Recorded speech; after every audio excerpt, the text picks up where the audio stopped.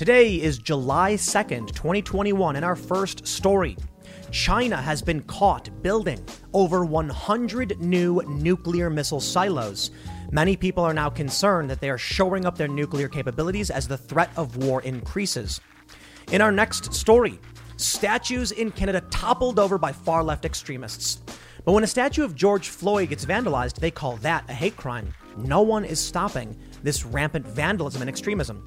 And in our last story, a journalist for the Washington Post greatly misunderstands the fear of skyrocketing crime as Democrats seek to downplay the violence in their own cities. If you like this podcast, please leave a good review and give us 5 stars. And if you really like this podcast, please share it with your friends. Now, let's get into that first story.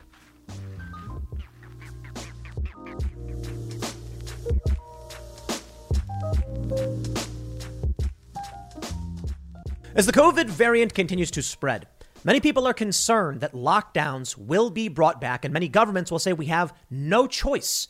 The high transmissibility of this variant means we must lock down, and we're getting reports out of Australia, Canada, and even in Los Angeles, they are bringing back their mask guidelines. But this has many people concerned and angry over how this all began. Of course, the mainstream media for a long time gave us these wishy-washy answers about maybe it was a lab leak. Oh, no, it actually wasn't. It was zoonotic. And now they're coming back to saying, well, maybe it actually was a lab leak. Now, what does that all have to do with war and China, you may be asking? A lot. You see, when Joe Biden came out and said we were going to redouble our efforts to figure out where COVID came from and whether or not it leaked from a laboratory, an editorial in Chinese state media said, we must build more nuclear weapons to send shivers down the spines of the American elites to let them know we will not be pushed around. Shortly after, China sent 28 warplanes into Taiwanese air defense space, and many people are concerned that China is going to make a move on Taiwan. Recently, a Pentagon insider penned an op-ed for Chinese state media warning Joe Biden not to go to war with China over Taiwan. You will lose. And then saying, well, look, China has a rightful claim over Taiwan. The problem is we rely on Taiwan for chip production, computer chips. And if that falls to China, boy, will they gain massive strategic and militaristic power around the world and massive economic power. Well, here we are. It's now being reported that China is building more than 100 nuclear missile silos in a desert. Satellite footage shows alarming development that signals possible expansion of nuclear capabilities. We are also now learning China, India moved tens of thousands of troops to the border in largest buildup in decades. Both countries have built new infrastructure to support larger deployments and positioned advanced military equipment in the region. The fear is war will break out. Now, India is not the United States, but Chinese state media is making the case that perhaps the U.S. is pushing India into conflict with China. Now, I don't know if war is going to break out. You know, I get messages from people whenever I cover this stuff saying, Tim, you're fear mongering. Look, I'm reading the news.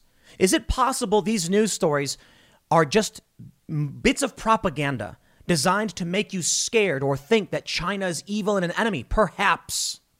We've seen it before, and we will see it again. They'll come out with news stories saying that Chinese soldiers are beating small puppies to make you think of them as villains. Dehumanization is extremely important if war were to be coming. And that may be the case. Now, I'm not going to pretend like China is innocent. We've got more than enough reports about what's going on in Xinjiang with the Uyghur Muslims. The fear there is, how much of it is propaganda? How much of it is true? Based on whistleblower reports, video footage, I tend to believe that it is true. I'm also scared that U.S. media and the U.S. government will be trying to manipulate us into believing that China is doing something truly evil in an effort to get us into a war. But that's a bit conspiratorial in the long run.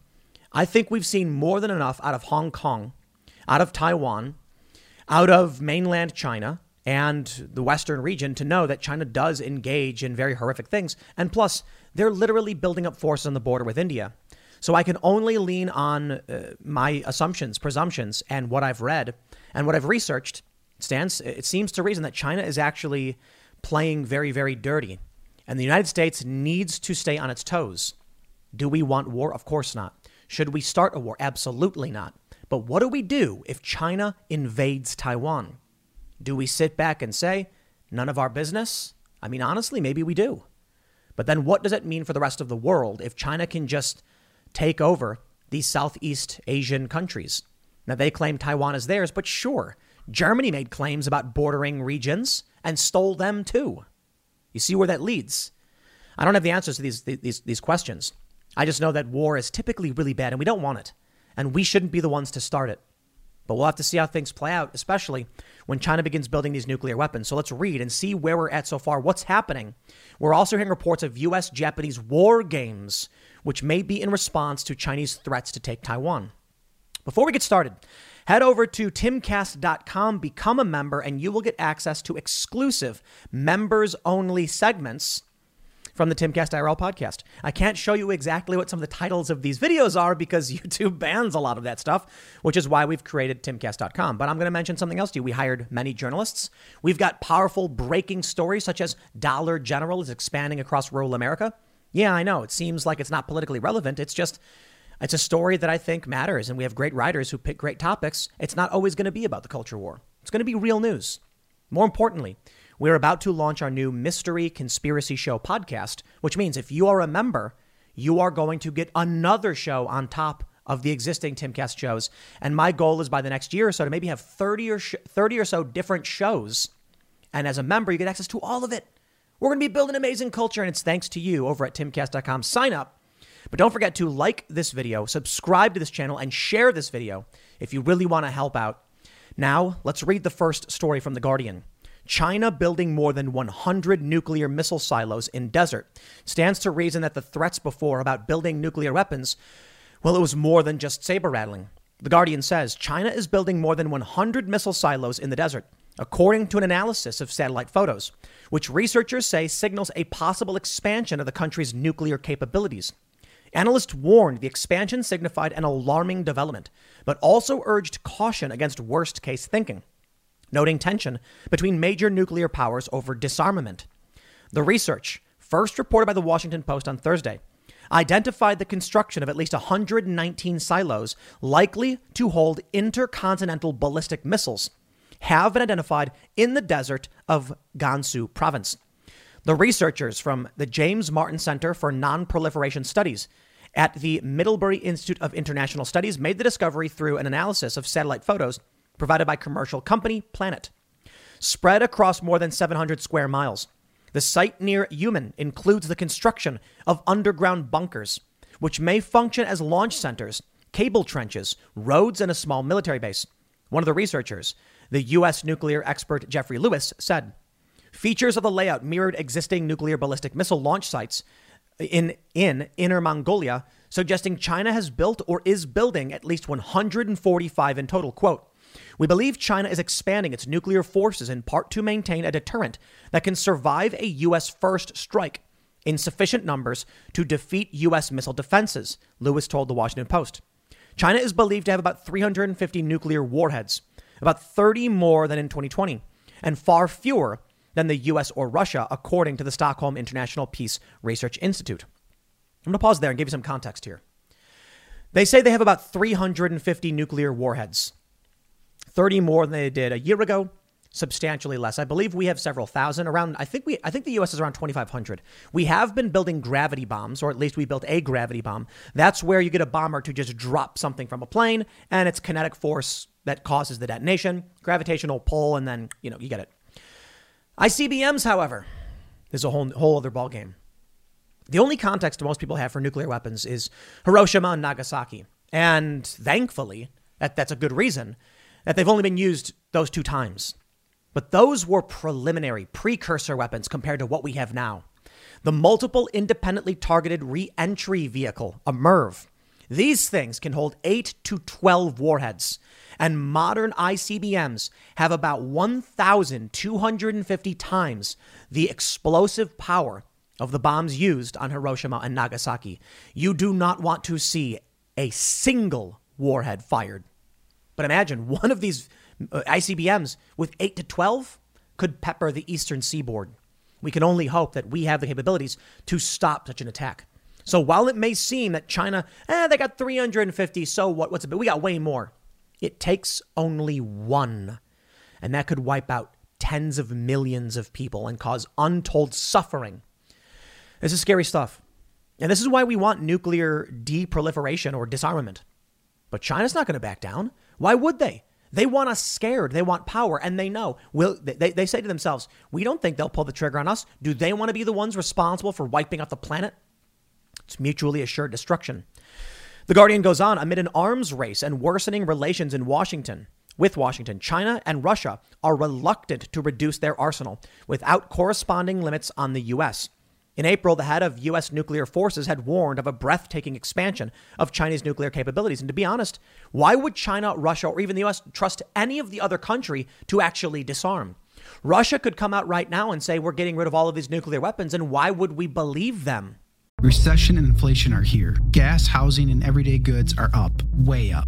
And you want to be ready for any situation. So what would you do if there's no food on the shelf? ARC Heirloom Seeds are here to help. Did you know 99% of seeds sold today can't reproduce? With Heirloom Seeds, you only have to plant once. Then you can grow year after year, giving you and your family stability and security because things are getting crazy out there. Our all-in-one seed kit provides everything you need to grow your own food. This premium seed kit has over 65 varieties, 50,000 seeds in stores for 15 years. You'll also get our exclusive seed guide to make growing a no-brainer. ARC Seed Kits is a family-owned and operated business and the most trusted name in the nation for over 15 years. Our mandate is to get heirloom seeds into every home in America. Go to arcseedkits.com today and get free shipping by entering promo code podcast. That's ARKseedkits.com, promo code podcast. Get your seeds, get prepared, get growing. arcseedkits.com. That's the big challenge. The number of silos does not necessarily correlate with the number of missiles, with Lewis suggesting it could be a shell game to partially disguise where missiles are kept and ensure other parties in a war would not know exactly where they were. He said the layout was similar to what the U.S. designed when it made initial shell game plans in the 1970s. So while it might seem that 120 silos means 120 missiles, it could very easily be 12. We just don't know. And even if China were to deploy only a handful of missiles, its forces could over time grow into the silos, Lewis told Foreign Policy. Yet whether the number is 12 or 120, this is an alarming development. After last month's NATO meeting warned of a need to address China's growing authoritarianism and military might, Beijing accused the bloc of slander and made specific mention of its nuclear arsenal. China's mission to the EU said the country had far fewer nuclear warheads than NATO members and had committed not to use or threaten their use against non-nuclear states. It said China was committed to a defense policy that was defensive in nature, and its pursuit of military modernization was justified and reasonable. In early June, China's foreign minister, Wang Yi, said the country adheres to a principle of not using nuclear weapons first. James Acton, a co-director of the nuclear policy program at the Carnegie Endowment for International Peace, urged against worst-case thinking in light of the silo construction revelations. Quote, there are lots of reasons to question whether China is about to expand its nuclear arsenal this rapidly, although it is expanding it a bit, Acton said, noting the similarity to the U.S.'s 1970s shell game plan. Secondly, understand that to a large extent, China's nuclear modernization program may be motivated by concern about the U.S. China has been quite open that it worries the U.S. might attack its nuclear forces preemptively in a conflict. John Culver, a retired CIA analyst on East Asian affairs, questioned the closeness of the constructed buildings. Grouped so closely, they situationally almost dare an adversary to think about counter-force attack, he tweeted. We don't know for sure. Maybe it's a shell game. Maybe there's no real missiles in here. There's silos, or maybe they're preparing for actual missiles to go in these places. It's escalation. It always is. I don't know. I'm not going to pretend to be this great diplomatic genius who knows how to slow these things down or stop them. I can only tell you this is the latest reporting. I can't tell you if it's propaganda meant to scare you. I don't know. But just because these stories are here and we question what their veracity, does it mean I don't tell you it's happening? That's the weirdest thing to me. The people who message me saying, stop reporting every single war story and freaking people out. And I'm like, I'm not. I've done like 3 in the past 2 weeks, maybe. I think maybe we should keep an eye on what's happening around the world. Wouldn't you rather know? It's a challenge. because we do know they use propaganda and manipulation to drum up support for wars. So I don't know. The Wall Street Journal reports India moved tens of thousands of troops to the border in largest buildup in decades. They say China's People Liberation Army has gradually increased its troop presence, mostly over the past few months, to at least 50,000, up from about 15,000 at this time last year, according to Indian intelligence and military officials.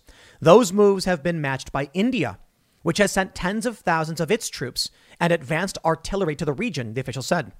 Both countries have built up infrastructure at the border in recent months, including insulated cabins and huts to keep troops stationed there through the frigid Himalayan winters.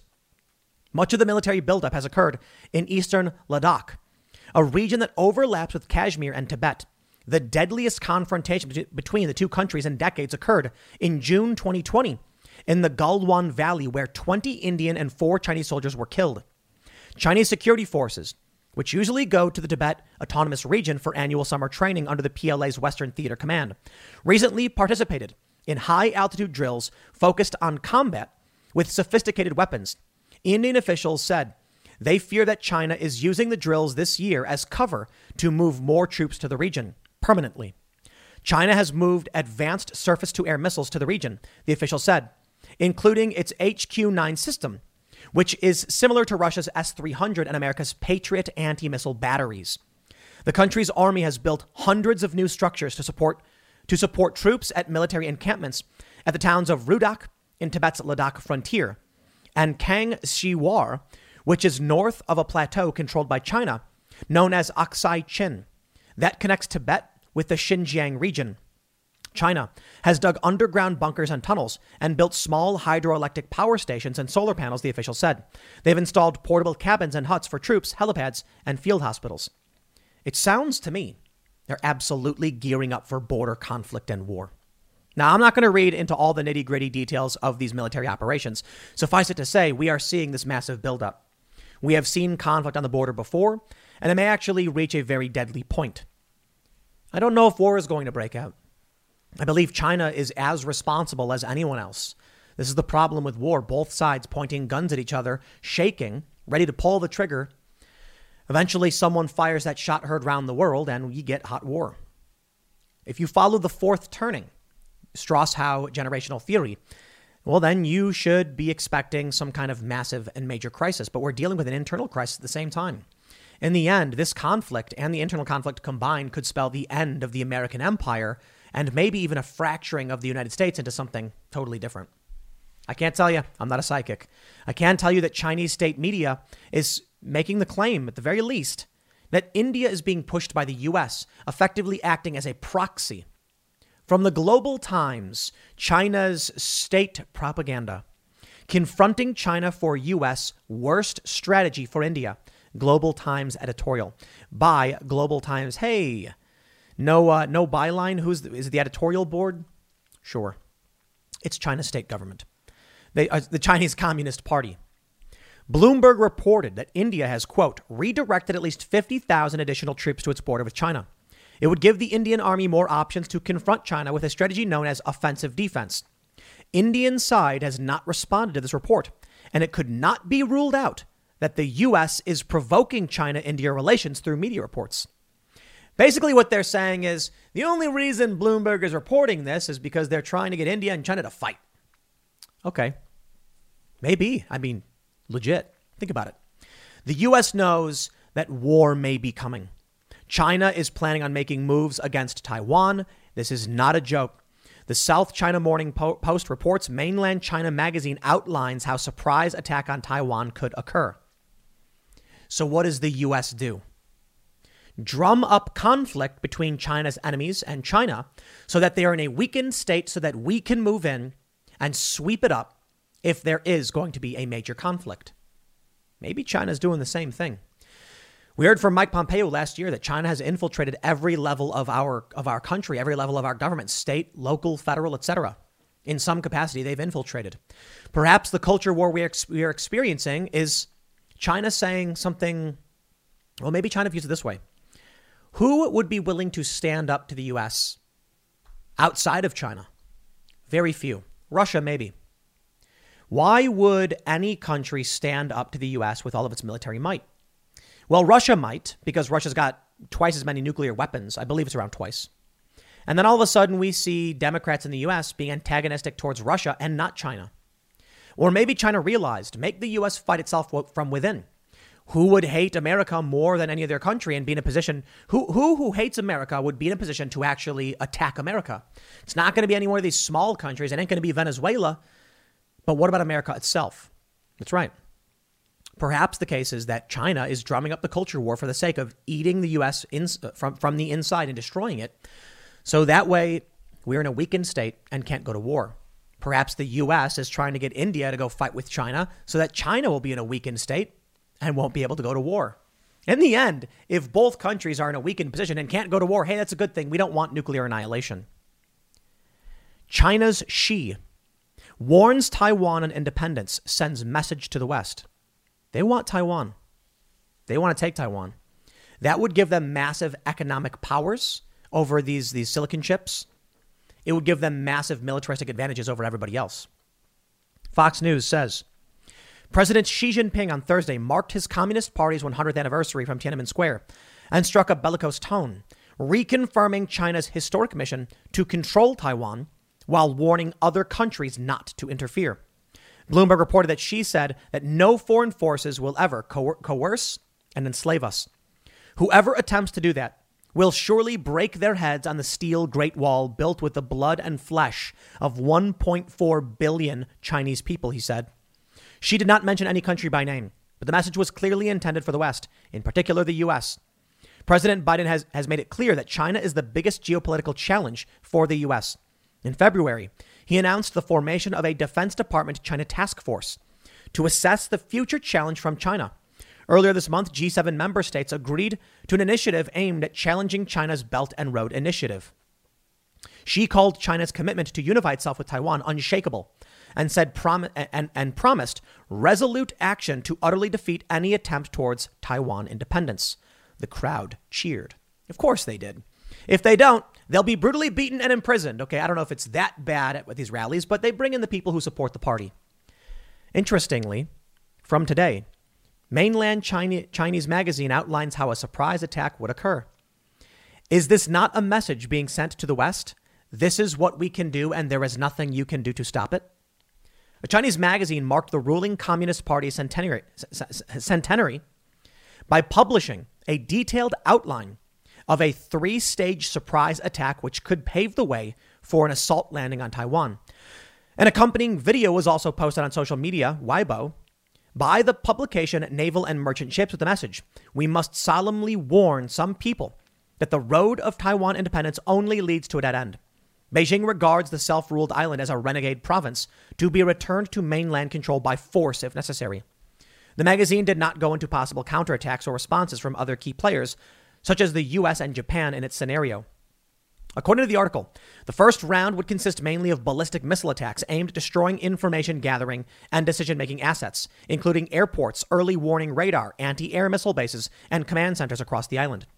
Weapons used at this stage could include the DF-16, a short-range ballistic missile, which the magazine said the island's missile shield system would find difficult to intercept, and ammunition dispensers, which would cause more damage per strike. The attacks against Taiwan's airports would continue until Chinese surface troops had accomplished an assault landing, it said.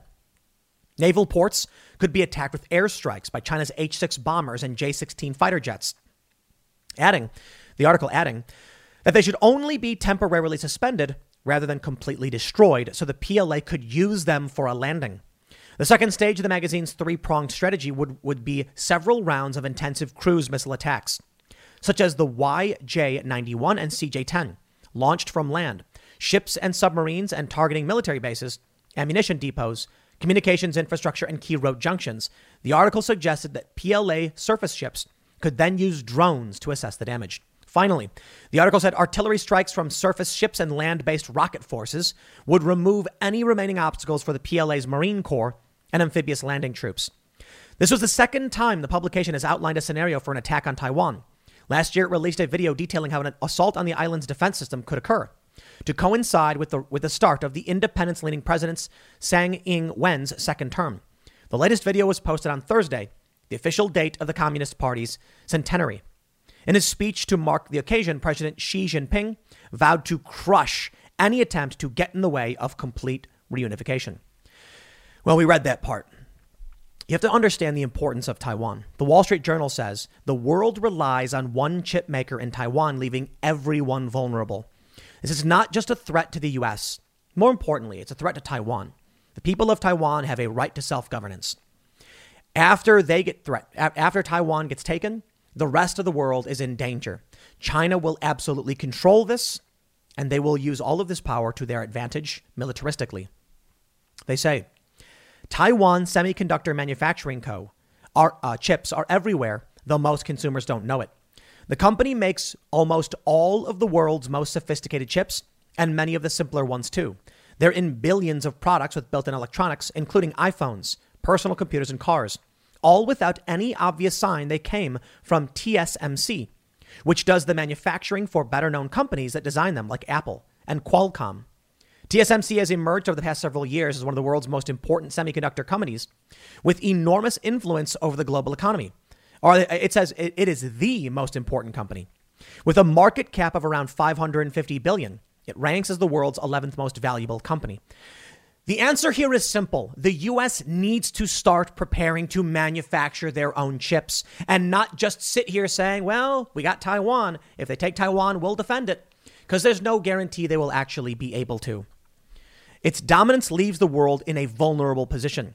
As more technologies require chips of mind-boggling complexity, more are coming from this one company on an island that's a focal point of tensions between the U.S. and China, which claims Taiwan as its own. Analysts say it will be difficult for other manufacturers to catch up in an industry that requires hefty capital investments. And TSMC can't make enough chips to satisfy everyone, a fact that has become even clearer amid a global shortage. Adding to the chaos of supply bottlenecks, higher prices for consumers and furloughed workers, especially in the auto industry. The situation is similar in some ways to the world's past reliance on Middle Eastern oil, with any instability on the island threatening to echo across industries. But let's just make it clear. Did you know Fast Growing Trees is the biggest online nursery in the U.S. with more than 10,000 different kinds of plants and over 2 million happy customers in the U.S.? They have everything you could possibly want, like fruit trees, palm trees, evergreens, houseplants, and so much more. Whatever you're interested in, they have it for you. Find the perfect fit for your climate and space. Fast Growing Trees makes it easy to order online, and your plants are shipped directly to your door in 1 to 2 days. And along with their 30-day Alive and Thrive guarantee, they offer free plant consultation forever. This spring, they have the best deals online. Up to half off on select plants and other deals. And listeners to our show get an additional 15% off their first purchase when using the code POOL at checkout.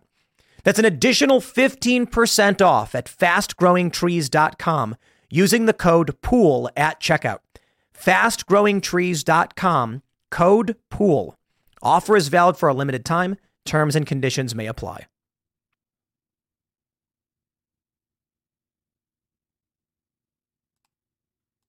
There are powerful countries in the Middle East, and the U.S. could crush basically all of them, not without harm to itself. China, on the other hand, would not be so easy, and China wants Taiwan. Of course, we had the Soviet Union to contend with when it came to the Middle East in previous decades. This is going to be relatively serious. And now from the Financial Times, U.S. and Japan conduct war games as China-Taiwan tensions rise. The message is clear.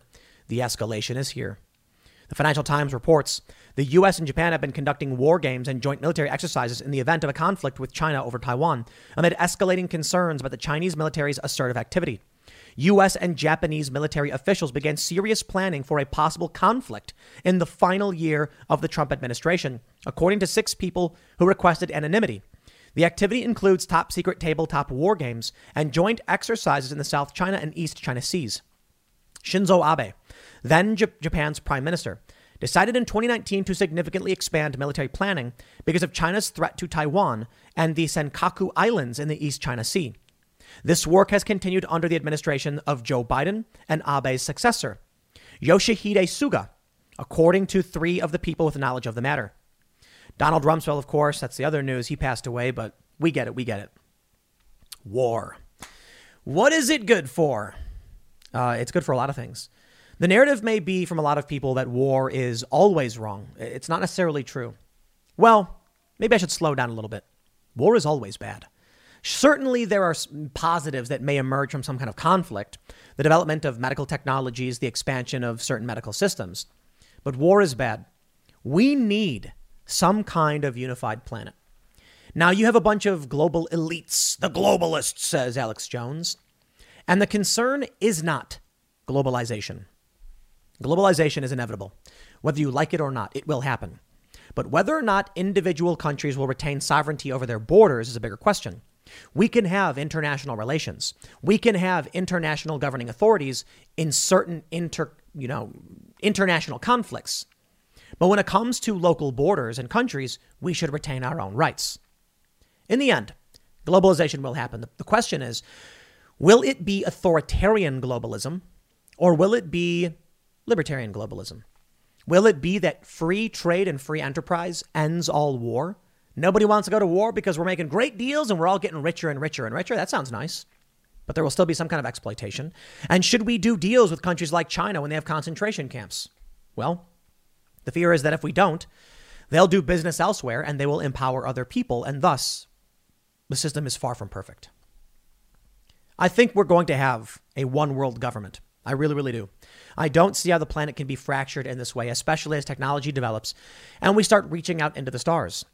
What would happen if the U.S. develops a Martian military base? Elon Musk goes there within 10 years. We've got nuclear missiles on Mars or the moon or in outer space. Russia then says, we do not accept that you have these weapons that we can't see, control, or do anything about, but we can attack you. You see the problem? The U.S. could launch specialized weapons in military bases, and it could cause conflict on the ground. The end result, in my opinion, is either we start negotiating, doing trade deals, or we blow ourselves up because China ain't never going to give it up. That's my fear. My ultimate fear is the pessimism that China will never agree to live the way we do. Why would the Chinese Communist Party give up their stranglehold on their serfs? They wouldn't. So then, what do we do? Negotiate trade deals? Yeah. Been there, done that. We tried those trade deals, and what did we get? Instead of China becoming more like us, they kind of did. They mostly just made us become more like them. And then they exploited our system to get our companies to go to their country, to get our celebrities to support their authoritarianism. And in the end, cheaters and authoritarians have the advantage. Those who believe in true liberty and honesty are at a disadvantage because cheaters do win. You see, that's the secret they never wanted you to know. They wanted you to believe that cheaters always lose because cheaters get caught. But you don't hear about the cheaters that don't get caught. You don't hear about the people who found a way to reach their goal through surreptitious means. There's an old saying many hackers have. If you're not cheating, you're not trying. Because what does cheating really mean? It means that you are willing to do whatever it takes to achieve an outcome. If you are told by your teacher, you must have all of the correct answers. She didn't tell you to learn the material. She said, have the correct answers. So if you want to win, you do what's called cheating, right? Therein lies the real challenge. For those of us with scruples, honor, and integrity who don't want to cheat, who don't want war, we get backed into a corner. And if we don't act soon enough and show up our defenses, we get overpowered. So what do? Do we sit back while China begins building 119 missile silos? We don't even know if there's going to be missiles in them. Or do we just say keep expanding? Do we sit back if they take Taiwan? I don't know. I wish I had all the answers and I wish I could see the future. I can't. I can make some educated guesses. That's about it. But it looks like all of this information is we are in conflict with China. It's just not kinetic warfare. Let's pray it never gets to that point. I'll leave it there. Next segment's coming up at 8 p.m. over at youtube.com/TimCastIRL. Thanks for hanging out, and I will see you all then.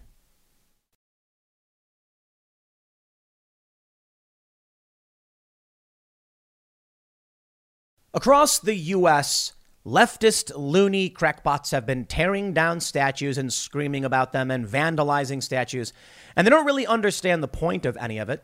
And it is pretty worrying. Why? Over the past year or couple of years, these people with impunity have destroyed public property. No votes, no consensus, no democracy. These people show up, destroy public property, and the city defends them. Yet they come out and they say that Republicans and the right are the ones that are a threat to democracy, when they're the ones unilaterally deciding what to destroy and getting away with it.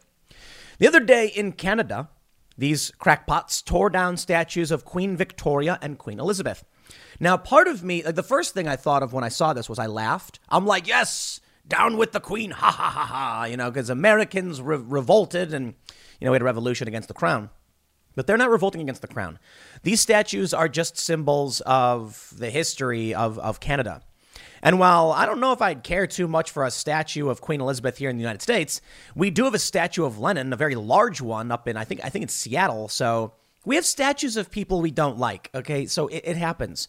It doesn't give you the right to go around destroying public property or private property for your ideology. That's where things get scary. They keep doing this. Nothing is going to stop them. No one is stopping them. Yet when some individuals came and vandalized a statue of George Floyd, they're saying it's a hate crime, or it may be a hate crime. Yes, a statue of George Floyd, the great historical dude. He was a guy. I get it, man. We can be sad over the loss of life, but why are we putting up statues to the guy? They're painting his face around the world. You know what, man? It used to be that we would build statues for individuals that inspired us, that led us. George Floyd did not do that. At best, the left perspective on George Floyd is that he was a victim. You're just putting up statues that it's insane. And in fact, to say the dude was outright just a victim would be wrong. Its story's much more nuanced than that. The dude had a history. Granted, I think we got a problem with opioid addiction and things like that. And I really wish, none of this stuff happened with George Floyd. The man did not deserve to die. But these things happen. Now, I'll tell you where things start getting scary. I can be optimistic. I've been saying I've been optimistic in the past couple of months, especially after talking to Steve Bannon and Michael Malice. They're optimistic. But I don't think they realize that their optimism is still, in the long term, a defeat. And it's only a matter of time that our ideas get defeated as well. Why do we oppose censorship? It's very obvious. If you allow the government the ability to censor, they eventually censor you.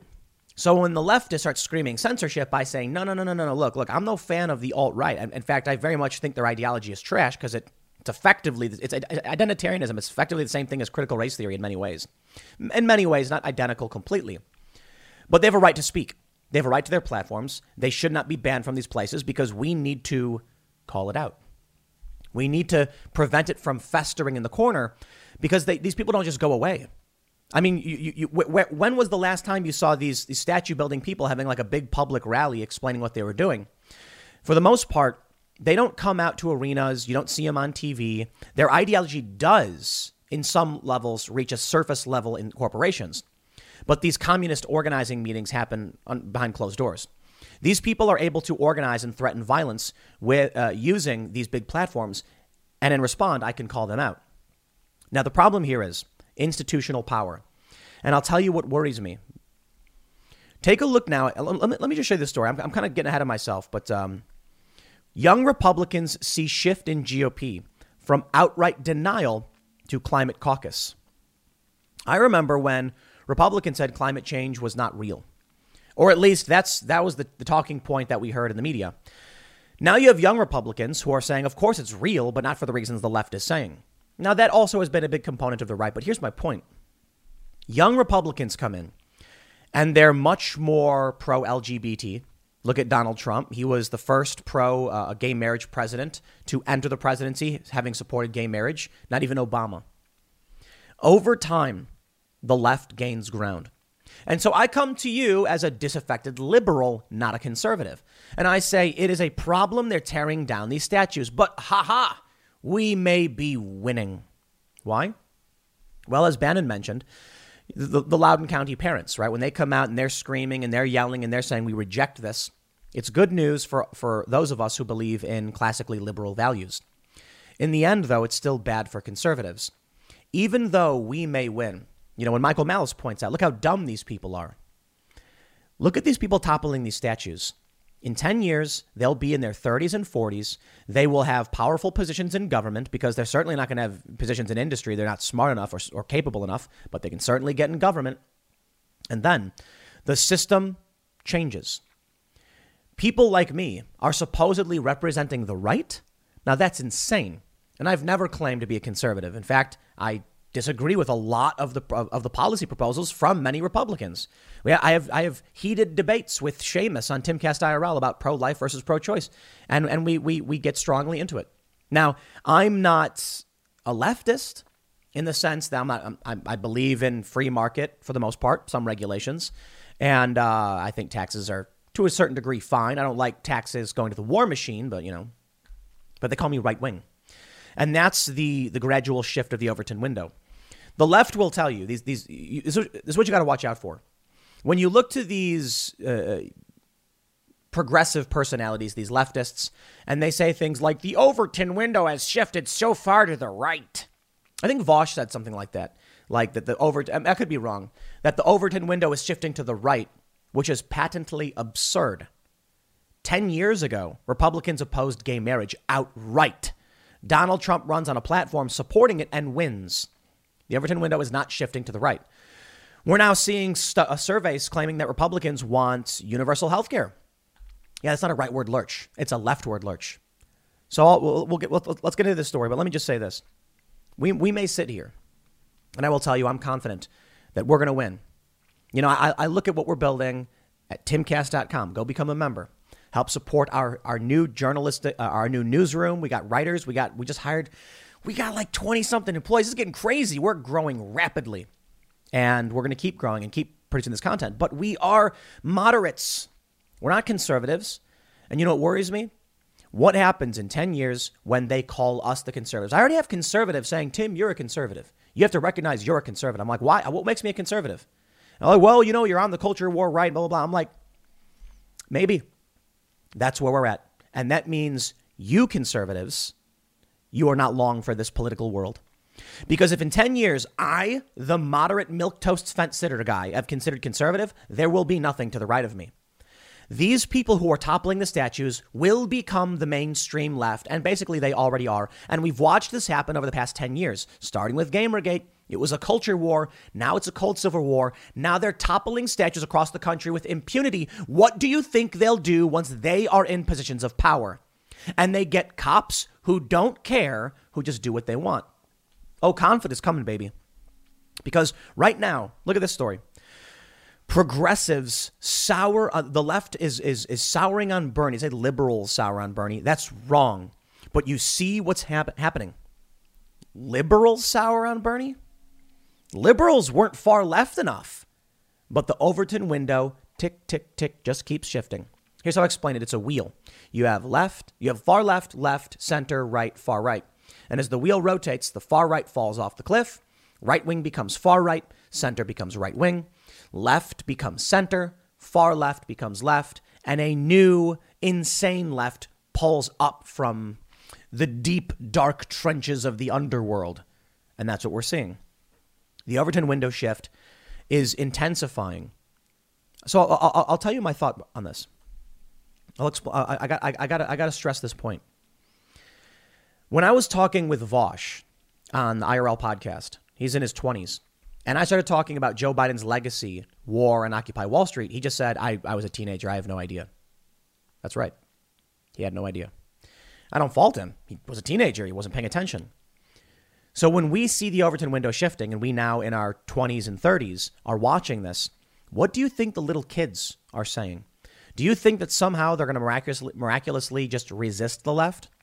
Now, Pew Research has shown in the past that Gen Z is slightly more conservative than the millennials, slightly, but they're still very much aligned with millennials.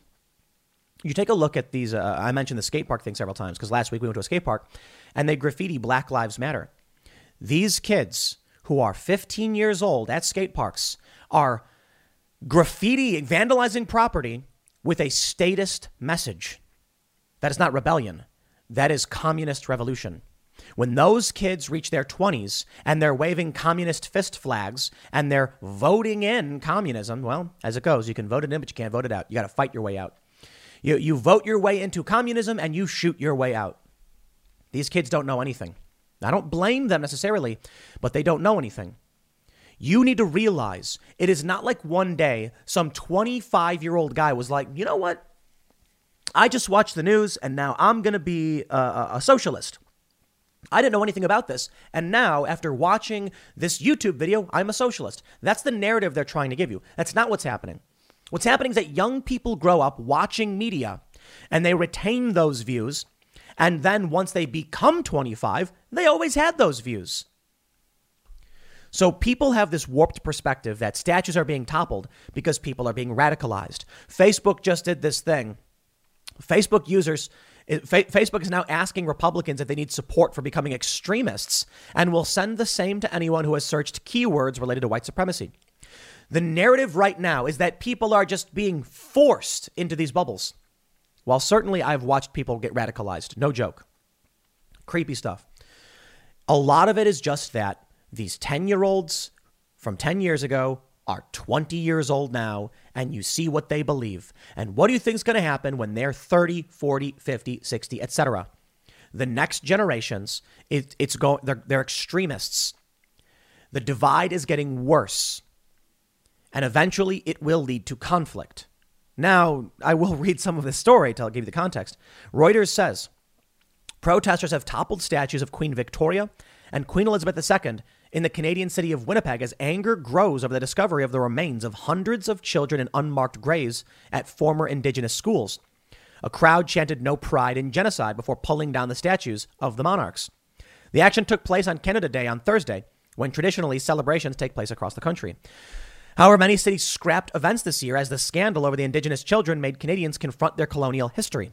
Prime Minister Justin Trudeau said the day would be a time for reflection. Canada's fallen.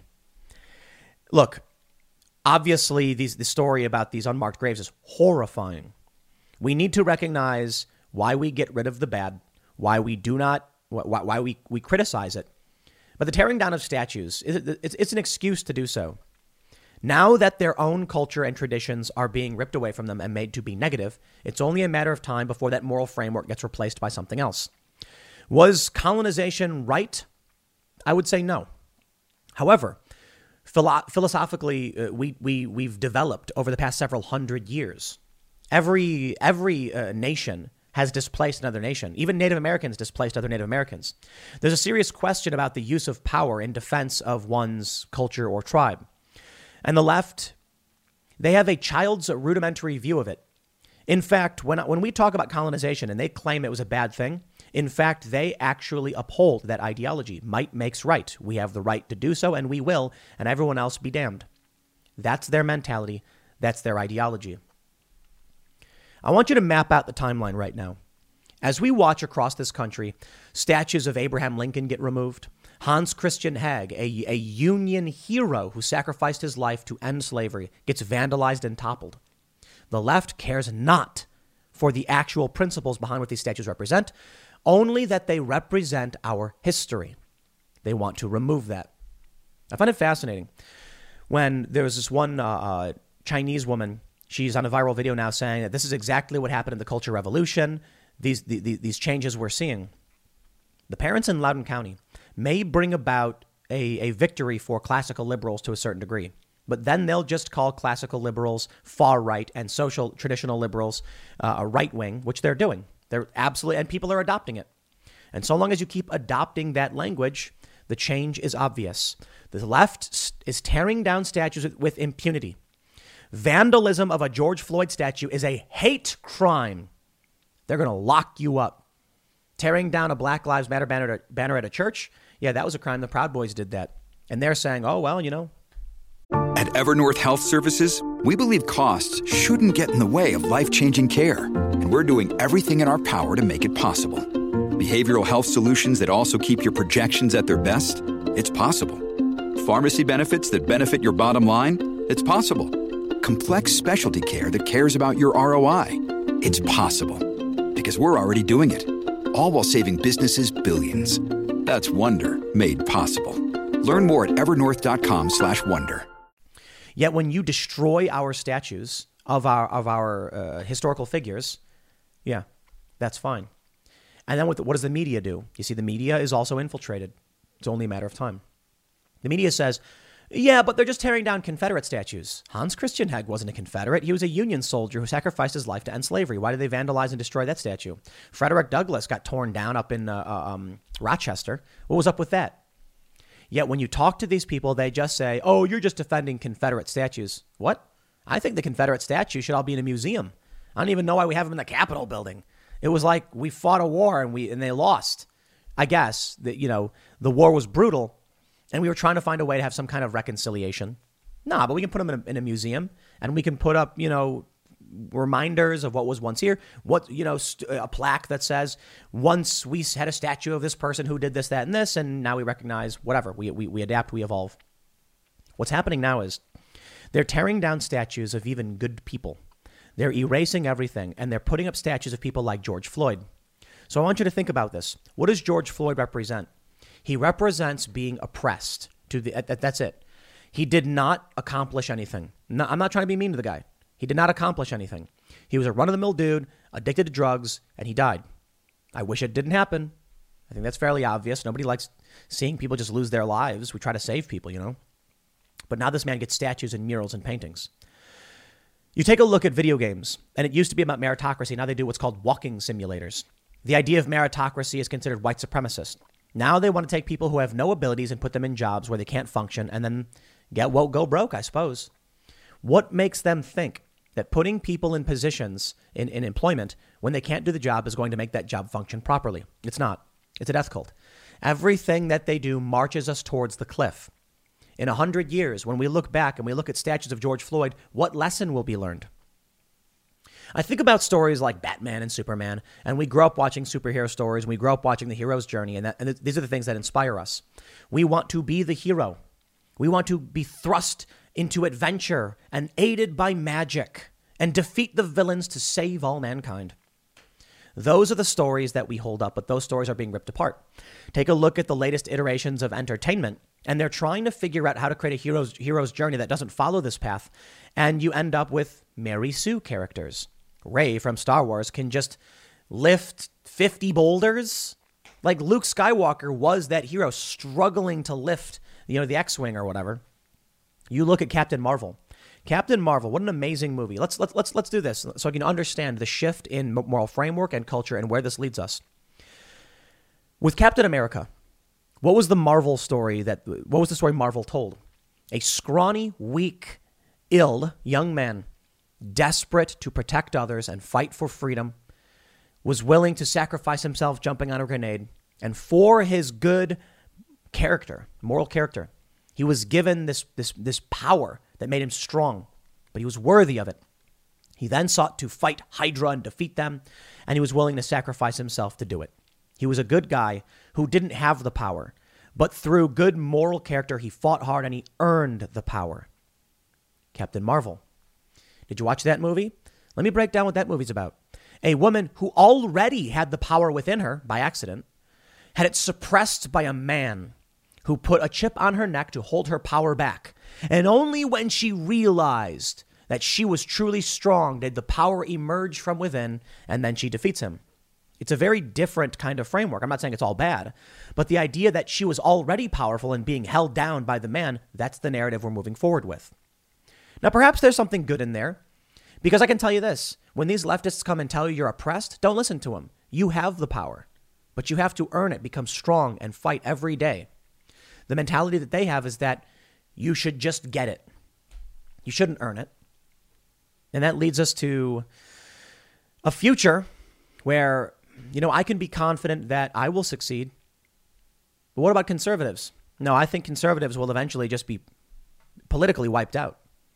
Young Republicans are now absolutely climate caucusing. Young Republicans are now pro-LGBTQ. What do you think is going to happen then? The joke that's been made several times, the joke I made on Twitter, is that in 10 years, maybe 20 years, the Republican Party is going to be a bunch of democratic socialists arguing that, defending trans kids when the left is arguing for trans species child genetic modification. And they're going to be AI communists. And the conservatives are going to be on Fox News being like, everybody knows socialism is the right system. These people are crazy. That's the joke. As time goes on, the right just falters. No organizational power, no institutional power, an unwillingness to get their hands dirty in many respects. So over time, they capitulate. Where's the spine at? culture building is probably the most important thing anyone can do, which is why over at timcast.com, we're doing more than just news. We're doing the Cast Castle vlog. Latest episode will be up tomorrow, and it's hilarious.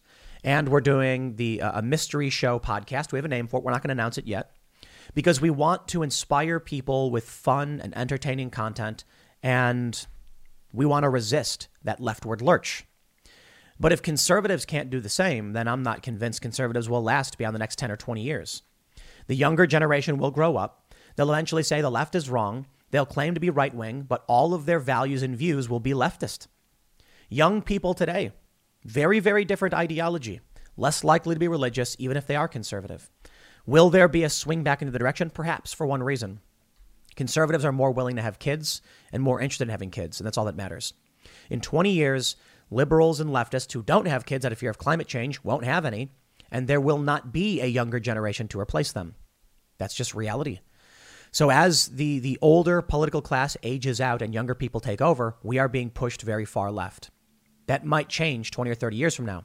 But here's what I think would actually happen.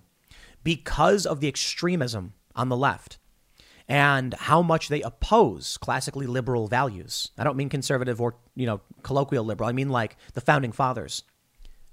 I think conflict is inevitable.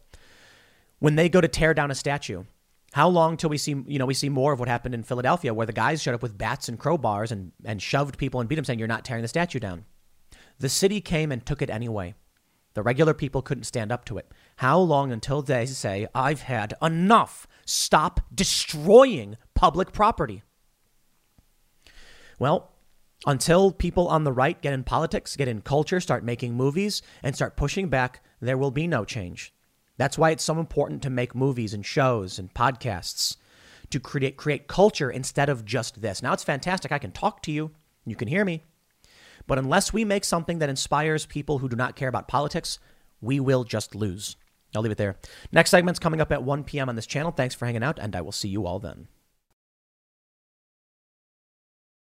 Perhaps journalism died not because activists took over, but because midwits took over. Now, I may be getting midwit a bit wrong, but midwits are basically smart. They're not stupid people. They're just smart enough to simulate complicated thought and critical thinking, but not smart enough to actually solve the problems.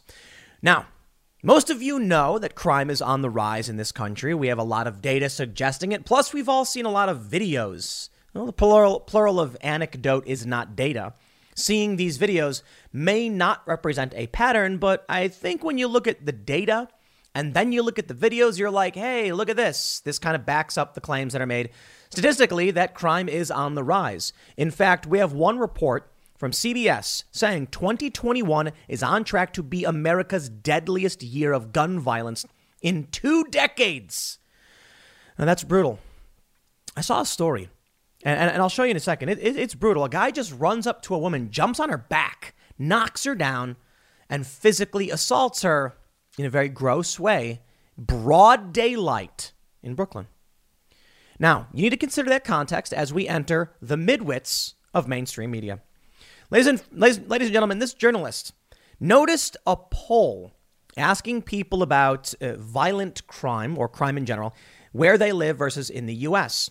And as you can see in the poll, most people think crime in the U.S. is up, but crime where they live, not so bad, but still a little bit up. Being a midwit, these journalists can't understand simple math or context. I mean, I looked at this poll. It's a story from the Washington Post. Concern over crime is growing, but Americans don't just want more police, post ABC poll shows. Now, I will stress, most people don't seem to think there's a crime problem in the area they live, but there is a crime problem in the U.S. That logic follows very simply. Crime is bad somewhere else. What did the midwits of the Washington Post come up with? This one journalist says, look at the gap here. More than 40% difference between crime as a problem somewhere else versus a problem where they actually live. Perception versus reality. When it comes to crime, the grass is always browner. This resulted in a wave of blue check Twitter personalities being like, everyone is wrong. They think crime is really bad in other places, Yet when they look at their own neighborhoods, crime isn't that bad. What they're trying to say is crime isn't that bad. People just think it is because it must be happening somewhere else. In fact, this is one of the stupidest things ever. Let me break it down for you. If you have 10 cities, 9 of which are medium to small and 1 is large, you have a lot of people living in that big city relative to the rest of these small cities, but still, even with a big city, 9 smaller cities, it's still going to end up being 70 to 80% of the population spread out through smaller cities versus one big city, right? Okay. Now, all the people in the smaller cities are asked about crime where they live, and they say, our city's great. We don't have a lot of crime. Well, crime in the country, however, is getting bad. Why? Because crime in the bigger city is getting bad. Now, take a look at how the math works out. Most people recognize that crime in Portland and Chicago and New York and Detroit is getting bad. And the people who live there probably recognize it's getting bad as well. They just make up a smaller percentage of the population. This is more evidence when we talk about Democrats running their cities into the ground. When you look at other data that came out through the Washington Post, what do we see? The top 10 per capita cities for crime are run by Democrats. Keep in mind, that's per capita, not by size. When you include for general size and just say total amount of crime, I think you get like 1 Republican city, but per capita, Democrat across the board. And you want to know why we can't solve these problems? Because journalism is taken over by midwits like this who don't think about context. They're not smart enough to break it down. I'm going to show you what's going on with crime in these cities. I'm going to show you the midwits of Congress. Yeah, AOC, you know her, you love her. She's like, it's all hysteria. This is exactly the idea, she says. And then these journalists come out with crackpot data that they're not smart enough to understand to try and back up these claims by AOC. I'm not saying this guy literally is doing that. He's just pushing basically the same idea. AOC comes out and says, the crime wave stuff is all hysteria. Dude, tell that to this lady right here. Shocking moment. Man follows a woman, tackles her to the ground, and assaults her while she is out for a walk in Brooklyn as New York's crime wave continues. This guy just in broad daylight. Broad daylight. It's brazen now. You know what it is? They know nothing will be done to stop it. Here's what the Daily Mail reports. A shocking attack was captured on surveillance video in Brooklyn, showing a man tackling an unsuspecting woman from behind and assaulting her on the sidewalk amid skyrocketing crime rates in New York City. The attack took place around 8:10 p.m. on Monday in the trendy Williamsburg section of Brooklyn. This is hipsterville. Okay, so I say broad daylight, 8:10 p.m., but it's still daylight. According to police, the victim, described as a 35-year-old woman, was taking an evening walk on a hot summer evening when the man began following her. You have these videos. They say, according to the most recent stats from the NYPD, rape and other crimes citywide are up 5% and 25%, respectively, compared to the same time last year. So that's rape and, we'll just look, it's sexual assault. More than 2,200 sexual offenses have been reported throughout the 5 boroughs since the beginning of 2021. Murders were up 12% from 189 at this time last year and to 212 so far in 2021. The biggest increase has been in gun violence, with shootings up 43% from 503 to 718.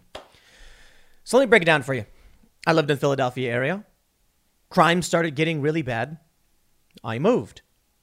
If someone polled me and said, is crime getting bad in the U.S., I'd say, oh, you betcha. Is crime bad where you live? Oh, definitely not. You know why? I left, you morons. These people are so dumb. And they're the ones in journalism, in the mainstream media, supposedly trying to break down what's happening in this world, and they don't understand basic context. Oh, yeah, you know what? Look at every single one of these out of context videos that these grifter leftists put up where they don't understand the point you're trying to get across. And therein lies the big problem. Let me give a shout out to one of the dumbest people I've ever had the misfortune of talking to.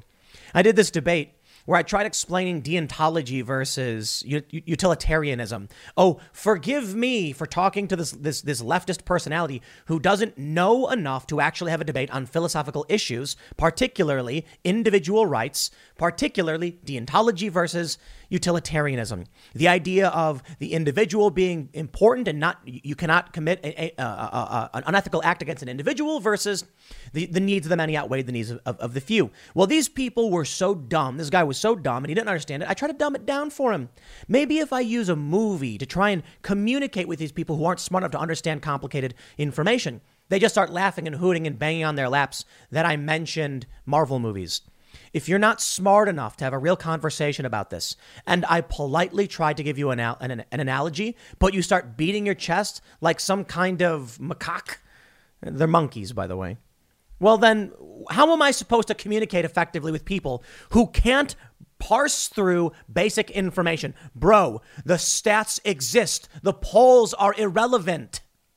In fact, here's what I would tell you to this Washington Post journalist. If people are pointing out crime across the U.S. is up, is a problem, they're not even saying it's up, they're saying it's a problem, but where they live, it's not a problem. I say the perception is on you and that crime probably is bad in your neighborhood. Look at this. Felony assaults are up 6.9%. Murders are up 12.2% in New York City. But there are a ton of people in New York who are too stupid. Take that video I mentioned just recently, where you got this guy walking through the Upper West Side, the elitist haven of Manhattan.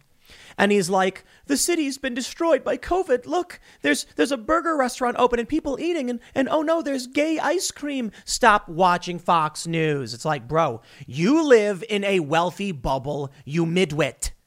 Go to central Brooklyn. Tell me what's going on. Go to Staten Island. So here's what happens. Most people don't recognize that where they live, crime probably is bad, but they're used to it. And that's what's freaky. I tell you this. You go to the south side of Chicago, where I grew up. You ask my neighbors, do you think crime is a problem here? They would mostly say, no, not so much. I'm not kidding. They would say not so much, even though there were burglaries, there was drug abuse, there was drug sales, there was gang activity, because to them, it's normal. They're used to it. When I went to Sweden, and there were, the year prior to my visit, one murder. The year, I think it was like the year prior. What month was it? Was 2 years before was one murder. Then the year prior to my visit was 13 murders, showing a massive increase in murder. So the people of Sweden were freaking out, like, why are there so many murders? When people in the U.S. heard that murder was up, 1,300% or 1,200% or whatever, they were like, wow, crime must be really bad in Sweden. Not realizing that it was actually not that bad, but relative to Sweden, it was skyrocketing. People need to understand nuance. We don't get that, though. We unfortunately have a journalistic enterprise run by midwits who can't break down basic information and context. Like if I were to say, wow, man, because of all of these riots, because of the billions of dollars in damage, this could result in some kind of major victory for Donald Trump. And then the meme, of course, is 49 state landslide, just like Reagan. Not literally. Maybe I didn't speak clearly enough. But when I say something like hypothetically, if this occurs, this will happen. Like if Trump appoints Tulsi Gabbard to National Security Advisor, like even, the American Conservative said, and Yang to Economic Advisor, he'd win a 49 state landslide. They then like to take those clips out of context because they're not smart enough. They're midwits. Here's the problem. Why aren't smart people getting in media? Where, look, these intellectual dark web types, they're sitting back. They're fighting a good fight with respect. Of course, I say this, but they're not in newsrooms. They're not running newsrooms. So you have the dumbest possible people saying, dude, crime isn't happening. People, realize crime's not that bad. I saw, look, I didn't think one tweet would warrant a video on this, but it's not one tweet. I'm just not going to drag all of the other accounts that were posting similar things saying Republicans are trying to drive up fear of crime because when crime goes up, there's calls for law and order and things like that. But this is what we get. Concern over crime is growing. And at the same time, crime is up. And at the same time, this is what you get when you ignore it. No, not the silly kitty playing. AOC brushes off concerns over surging NYC crime as hysteria. The New York Post. U.S. Rep. Alexandria Ocasio-Cortez sparked outrage Tuesday for dismissing concern about surging crime as hysteria. The Bronx Queen Congresswoman, a far-left progressive, routinely referred to her by her... we know who she is. We are seeing these headlines about percentage increases, AOC said. Blah, blah, blah. Now, I want to say that any amount of harm is unacceptable and too much. But I also want to make sure that this hysteria, this doesn't drive a hysteria, and that we look at these numbers in context so that we can make responsible decisions about what to allocate in that context. Bronx City Councilman Ruben Diaz Sr. on Tuesday blasted AOC's remarks and said she's wrong. The crime increase is a crisis. Okay, I don't care if you think it's a crisis or not. I lived in Philly. The crime was getting really bad. There was a shootout. I lived in the suburbs of Philly, and I'm like, we don't want to be here no more. I'm not going to sit around and wait inside a burning building for the fire to make it to me. So I said, all right, I'm out. And I walked away. Went somewhere further away. We also needed a space because we're expanding the company, so it's all part of a process. But we decided to go to the middle of nowhere. Is crime a problem here? Not really. Unless you consider the deers trying to steal my fruits. These deers come on my property, and they're walking around. I got windows right in front of me. We moved. You can tell the background's different. I moved to a different room. And I see these deers, and I'm like, I'm in the middle of recording the other day, and I see these two deers walk up, and I'm like, what do I do? Do I stop recording? These deer walk up to my apple tree and start taking my apples. What am I supposed to do? Call the police? They won't do anything about these criminals in my neighborhood. Yeah, that's crime here. Crime here is I watch a deer walk up and eat an apple off the low-hanging fruit. I'm not really concerned about the deer taking my apples. But I'm not concerned at all about gang shootouts, about robberies, about murders. The only murder that's going to happen out here is like when the cat kills a rabbit. Because I moved. But am I concerned about the crime rate in Philadelphia? Yes, I am. These people aren't going to be telling you the truth because they're not smart enough to tell you the truth. That's the unfortunate problem. We have hard data, okay? 2021 is on track to be America's deadliest year of gun violence. All right. I can't tell you why. I know the left is going to say this proves we should get rid of guns. I'm like, and people want to murder, they're going to murder. You know what I mean? Like there's a video right now about a rabbi who got stabbed a bunch of times. People who want to commit crimes, they're going to find a way to do it. I don't think banning guns solves the problems if people commit crimes. I think perhaps we need better policing, better trained police, different police divisions who specialize in different things. But what do we get? The midwits come out and they're like, a cop shot somebody. I know, let's get rid of cops. It's like those two things don't go together. So this is what frustrates me about seeing these journalists in these stories. They can't understand what the data means. You don't just see the data and then run out and wave your papers in the air and scream Eureka and throw them. You have to actually analyze why this is the case. Could it be that over the past year, there's been a mass exodus from big cities? That's something that's been heavily reported. And of those people like me who fled areas with high crime, they moved to areas with low crime, as you would expect a human being to do. Okay, then. The end result is people who move into the woods and move into the middle of nowhere are going to be like, crime's real bad, but not where I live. And the midwits won't be smart enough to parse through it. I want to show you the epitome of midwittedom. Midwittity? Midwit. Just, that's the great word. There's this tweet from Corey DeAngelis. You may know him as a very staunch proponent of school choice, maybe voucher systems, private schooling. He tweeted, North Carolina K through 12 enrollment changes. Public school minus 3%. Private school plus 3.3%. Homeschool plus 20.6%. If you are not a midwit, if you are not a daft moron, perhaps you would recognize the point being made here. Okay, I don't normally like to drag random people on Twitter, but this is a good example of what a midwit is. This Twitter user responded to Corey DeAngelis' tweet. How is there a 3% decrease in public school attendance and a 24% increase in private and homeschool? Someone help me with the math. Okay, this is amazing. Corey DeAngelis. Now, because this person sounds like a moron, I'm assuming most of you understand math. People started claiming Corey did something wrong by putting these numbers together to paint a false picture. because they're too stupid. It's frustrating when these people... Okay, round two. Name something that's not boring. A laundry? Ooh, a book club. Computer solitaire, huh? Sorry, we were looking for Chumba Casino. That's right. ChumbaCasino.com has over 100 casino-style games. Join today and play for free for your chance to redeem some serious prizes. ChumbaCasino.com. No purchase necessary. Void where prohibited by law. 18+ terms and conditions apply. See website for details. Are dominant in one of the political factions, and they're getting laws passed that we have to sit back and watch, and this is the way things go. Then you wonder why there are a ton of elitists who think they're smarter than everybody. I certainly don't think I'm smarter than everybody. I just think I'm smarter than these particular people who are really dumb. I wouldn't begin to know how to solve the crime problem or what it means that people are thinking, saying that crime is worse in some areas. All I can really say is there are a bunch of reasons why, and I can't assert one of them without knowing for sure. So let me break it down for you. If at public school you have 100 people and 3 of them leave, you get a minus 3%.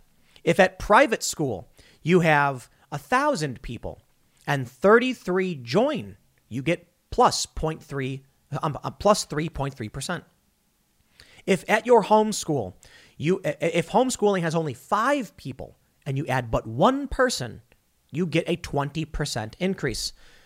Basic math.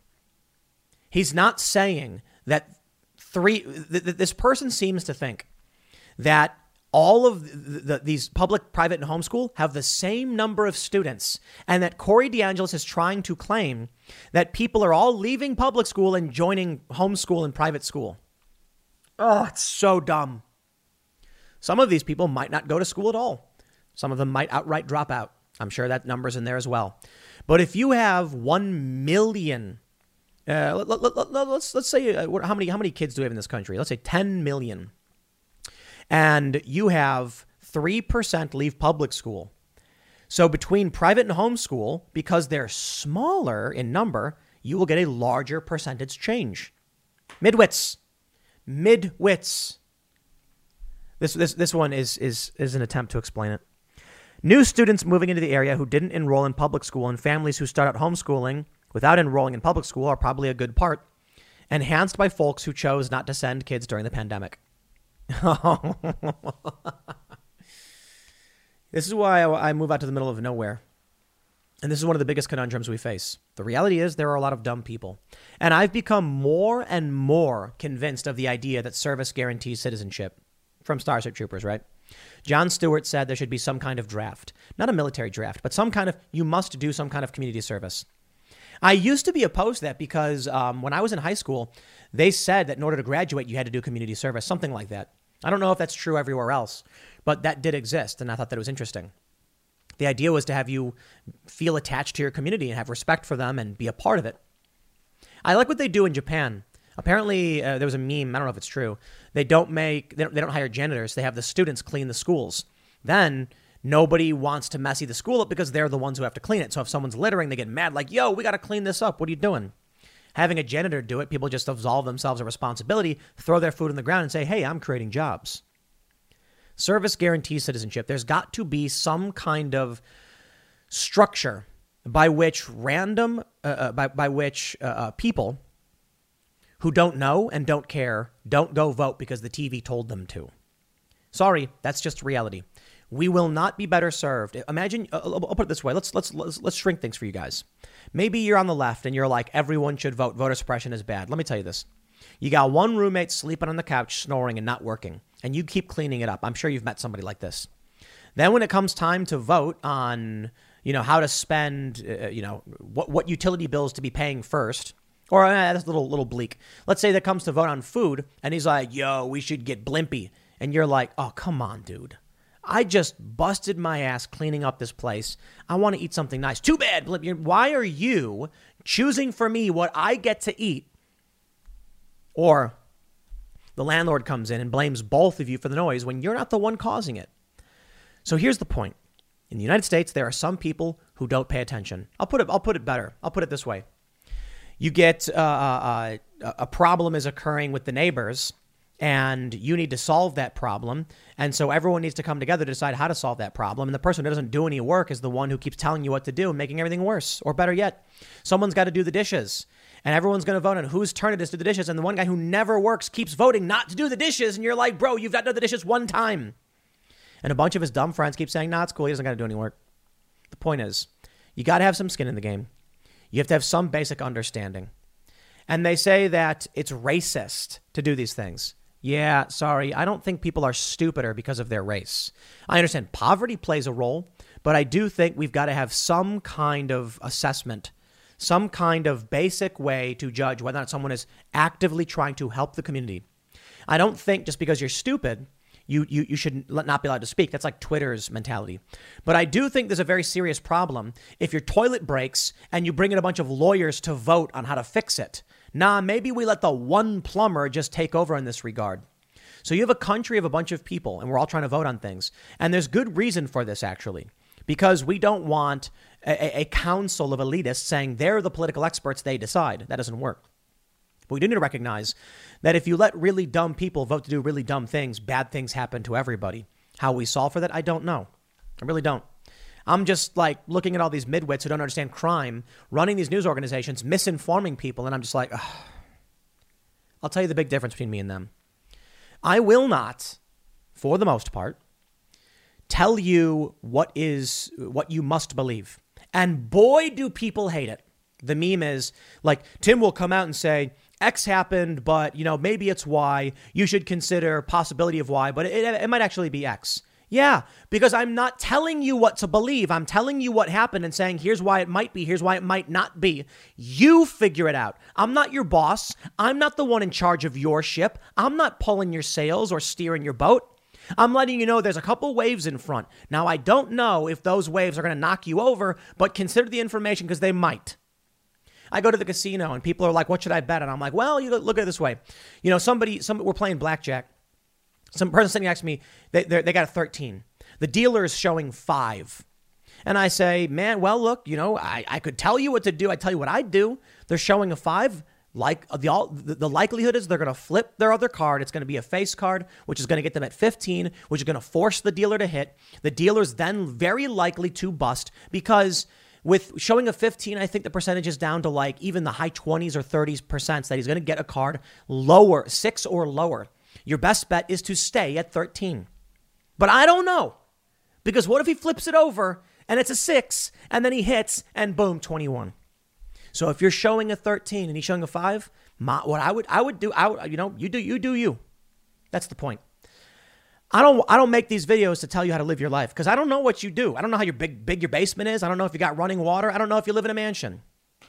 But man, these people are dumb as they come and will tell you exactly what you need to do. And then everything goes up in flames. That's that quote that the wise are so full of doubt and, the ignorant are so confident, or you get the point. One of the troubles of the world is stupid people think they know everything. Yeah. Well, I'll leave it there. Next segment's coming up at 4 p.m. over at youtube.com/TimCast. Thanks for hanging out, and I will see you all then.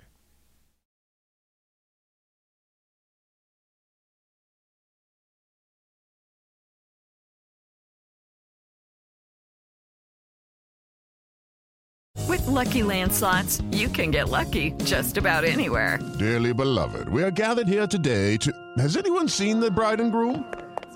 Sorry, we're here. We were getting lucky in the limo and we lost track of time. No, Lucky Land Casino, with cash prizes that add up quicker than a guest registry. In that case, I pronounce you lucky. Play for free at LuckyLandSlots.com. Daily bonuses are waiting. No purchase necessary. Void where prohibited by law. 18+. Terms and conditions apply. See website for details.